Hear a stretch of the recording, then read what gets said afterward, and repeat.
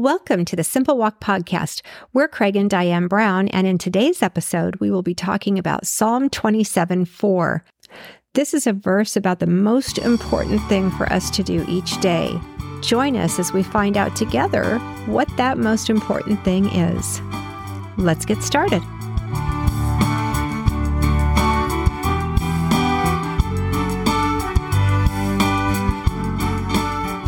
So Psalm 27 is a Psalm of David. And in the few verses before verse 4 that we're going to be talking about today, David is talking about his confidence in the Lord. God is David's light, salvation, strength. So he has no fear. He doesn't have a reason to fear. Then he goes into 27:4, which is what we're going to be talking about today, and which is really a beautiful verse. So I'm going to read that one. It's a great idea. One thing I have desired of the Lord, that will I seek, that I may dwell in the house of the Lord all the days of my life, to behold the beauty of the Lord and to inquire in his temple. What a beautiful verse. It is. I know. I love that verse.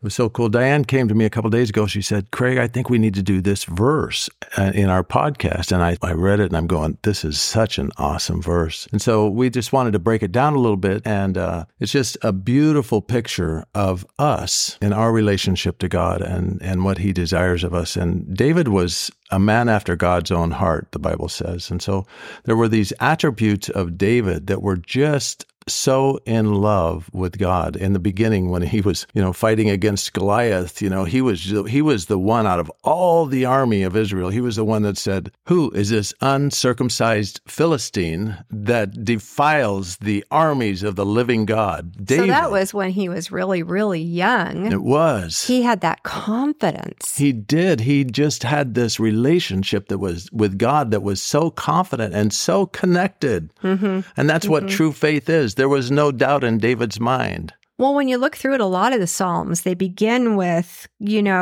"Oh, for you, O Lord, I lift up my soul. O God, I trust in you." I mean, it's just throughout the Psalm. It's right. Yes. Psalms, he starts with, "Lord, you are so magnificent." It's so true. And it's just such something to just really look at this characteristic of David just out the gate to say, wow, this guy loved God. And he recognized that God was the God of creation.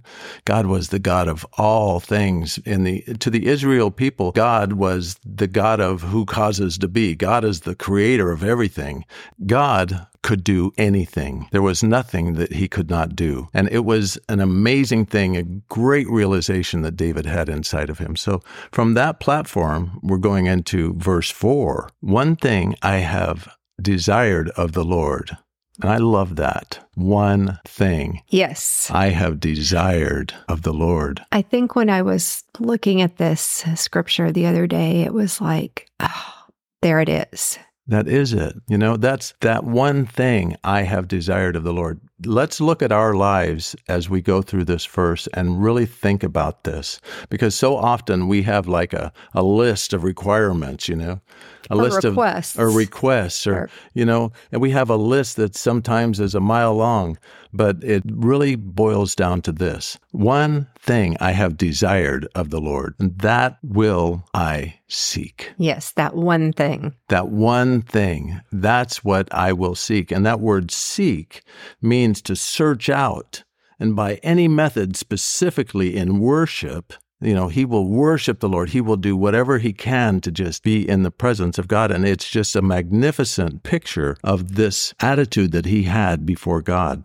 It also means to seek, it means to strive after or to desire. He desired this one thing. That will I desire. That will I seek. It's a beautiful picture. And that one thing is that I may dwell in the house of the Lord all the days of my life. And that's the one thing that will I seek, that David will seek, is to dwell in the house of the Lord all the days of his life. So we need to qualify what is the house of the Lord. Exactly. So that I will or may dwell.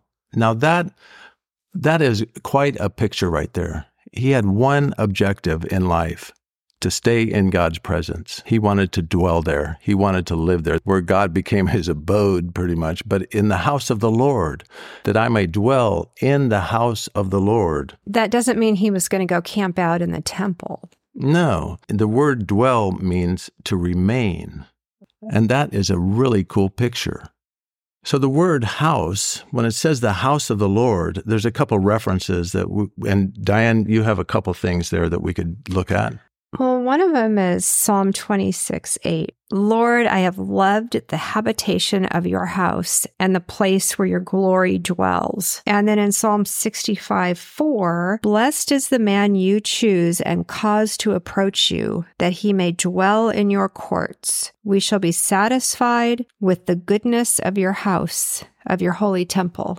In the things of God, when God is there, it says right after that, it says that I will dwell, or that I may dwell in the house of the Lord all the days of my life, to behold the beauty of the Lord. And that kind of is an explanation of what's in the house of the Lord, right? The beauty of the Lord is the loveliness, and it means the pleasantness or the delightfulness of the Lord. To be in his presence is a place of absolute joy. And the word splendor, if you think about that, right? To be in the house of the Lord is a place of splendor. So the beauty of the Lord and to be in his presence is such a beautiful picture. And it is the place that God has for us today. It says in 1 Corinthians 3:16, it says, do you not know that you are the temple of God and that the Holy Spirit dwells in you? So each one of us has this fellowship. We can dwell in the house of the Lord forever, as David desires, right? Because that says there that we are the temple of God and the Holy Spirit. Because in the New Testament, of course, yes, we now have the indwelling Holy Spirit. In the Old Testament, we know now that the law is the law of the Spirit of life that is in Christ Jesus. So through Christ Jesus, we have now available to us the law of the Spirit of life, but it is the same virtue that God wants us to live by is the righteousness of God. We want to seek after righteousness, like we talked about on our last episode. And we want to seek after righteousness so that our world is set apart for the glory of God. And so that creates the environment within our world for the Holy Spirit to come in and indwell us without having any hesitation. We don't want anything but the righteousness of God to be in our world. And that's where we too can be like David. That's right. We, wake up in the morning, the one thing I want this day is to dwell in your house, Lord. Yes. And for you to dwell in me. That's right. That's the one thing that I want, because David knew that if he had that, if he was in God's presence, to be in the house of the Lord, that he was in God's presence, that God was going to take care of the rest. He knew that God was going to fight his battles. He knew that God was going to handle his... Well, yes. Everything. So if we're seeking, if that one thing we're doing when we wake up in the morning is seeking to behold his beauty and to recognize, like David did right before he wrote verse 4, that God's got this. He does. All those battles, one thing or another, don't we all have something that we need to lay at the feet of Jesus and that we need to give him every single day? Yes. Different circumstances for different people, different, of course. We all have one objective, and that is to lay it at the feet of Jesus, that we dwell, that we seek after dwelling in the house of the Lord. All day long. All day long. Each one of us, no matter where we're coming from, that is really the only hope. And that's what David was talking about. That's why he said, the Lord is my strength and my life. He said that in verse 1. It's like he knew that the one thing that he needed to do was to just, with all of his might, desire to be in the house of the Lord. And all the days of my life, to behold the beauty of the Lord, which was all of those wonderful attributes we just talked about. Well, and it goes on, later, even in the next verse and even in other verses, talks about how God sets him on a rock. So the Lord sets us on the rock. He is our rock. So when we make him the focus of all that we are and all that we do, yes, there you have it. It really is true. It says that, and to inquire in his temple. And it's really interesting because the temple of God is really a place of fellowship also. And it's a place where God dwells and God is. But that word inquire means to admire, to care for. So to care for the temple of God, to care for one another, to care within our lives for each other, the love of God, those we talked about in our last episodes about seeking the Lord with those who call upon the Lord out of a pure heart. And so we want to make sure that we undergird one another and that we protect the temple of God. There's reference in 1 Timothy 3:15. It says, the church of the living God is the house of God. And so the church itself, the corporate body of Christ, caring for one another is so important to the Lord. It's really important to remember that it says that the kingdom of God is not eating and drinking, but righteousness, peace, and joy in the Holy Ghost. Our life and our relationship with Christ is a life of peace and joy and righteousness of God around us. And that should be our desire, wholeheartedly, 100%. That's what we should be desiring. And if Christ is not your complete desire, then take this moment to surrender to him, to give your life to him, to recognize, Lord, I didn't really completely, wholeheartedly give myself to you. I didn't really come into you, into my relationship with you with this complete all in. I still want to hold on to my name and I want to take on your name partially. I want to accept you as my Lord, my Savior, my all in all. I want Craig to die. I'm crucified with Christ daily, the Bible says. Nevertheless, I live, yet not I live, but Christ lives in me, and this life which I now live in the flesh, I live by faith in the Son of God who loved me and gave himself up for me. He made a way for us to walk before his throne, to walk in the power of his word, to walk in the power of his love. You know, the grace of God that it talks about, for by grace you have been saved, the Bible says, through faith.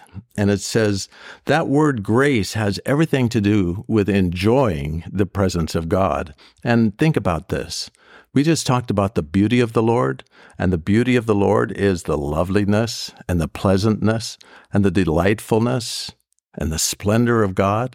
So the grace of God really is the enjoyment of God and his presence, dwelling in his house, letting him dwell inside of us, making our home, making our temple, this temple of our body, our self, making it the temple of God. And we have the pleasure of experiencing and enjoying his grace in our life. And let that grace shine through you and touch the hearts and the lives of the people around you.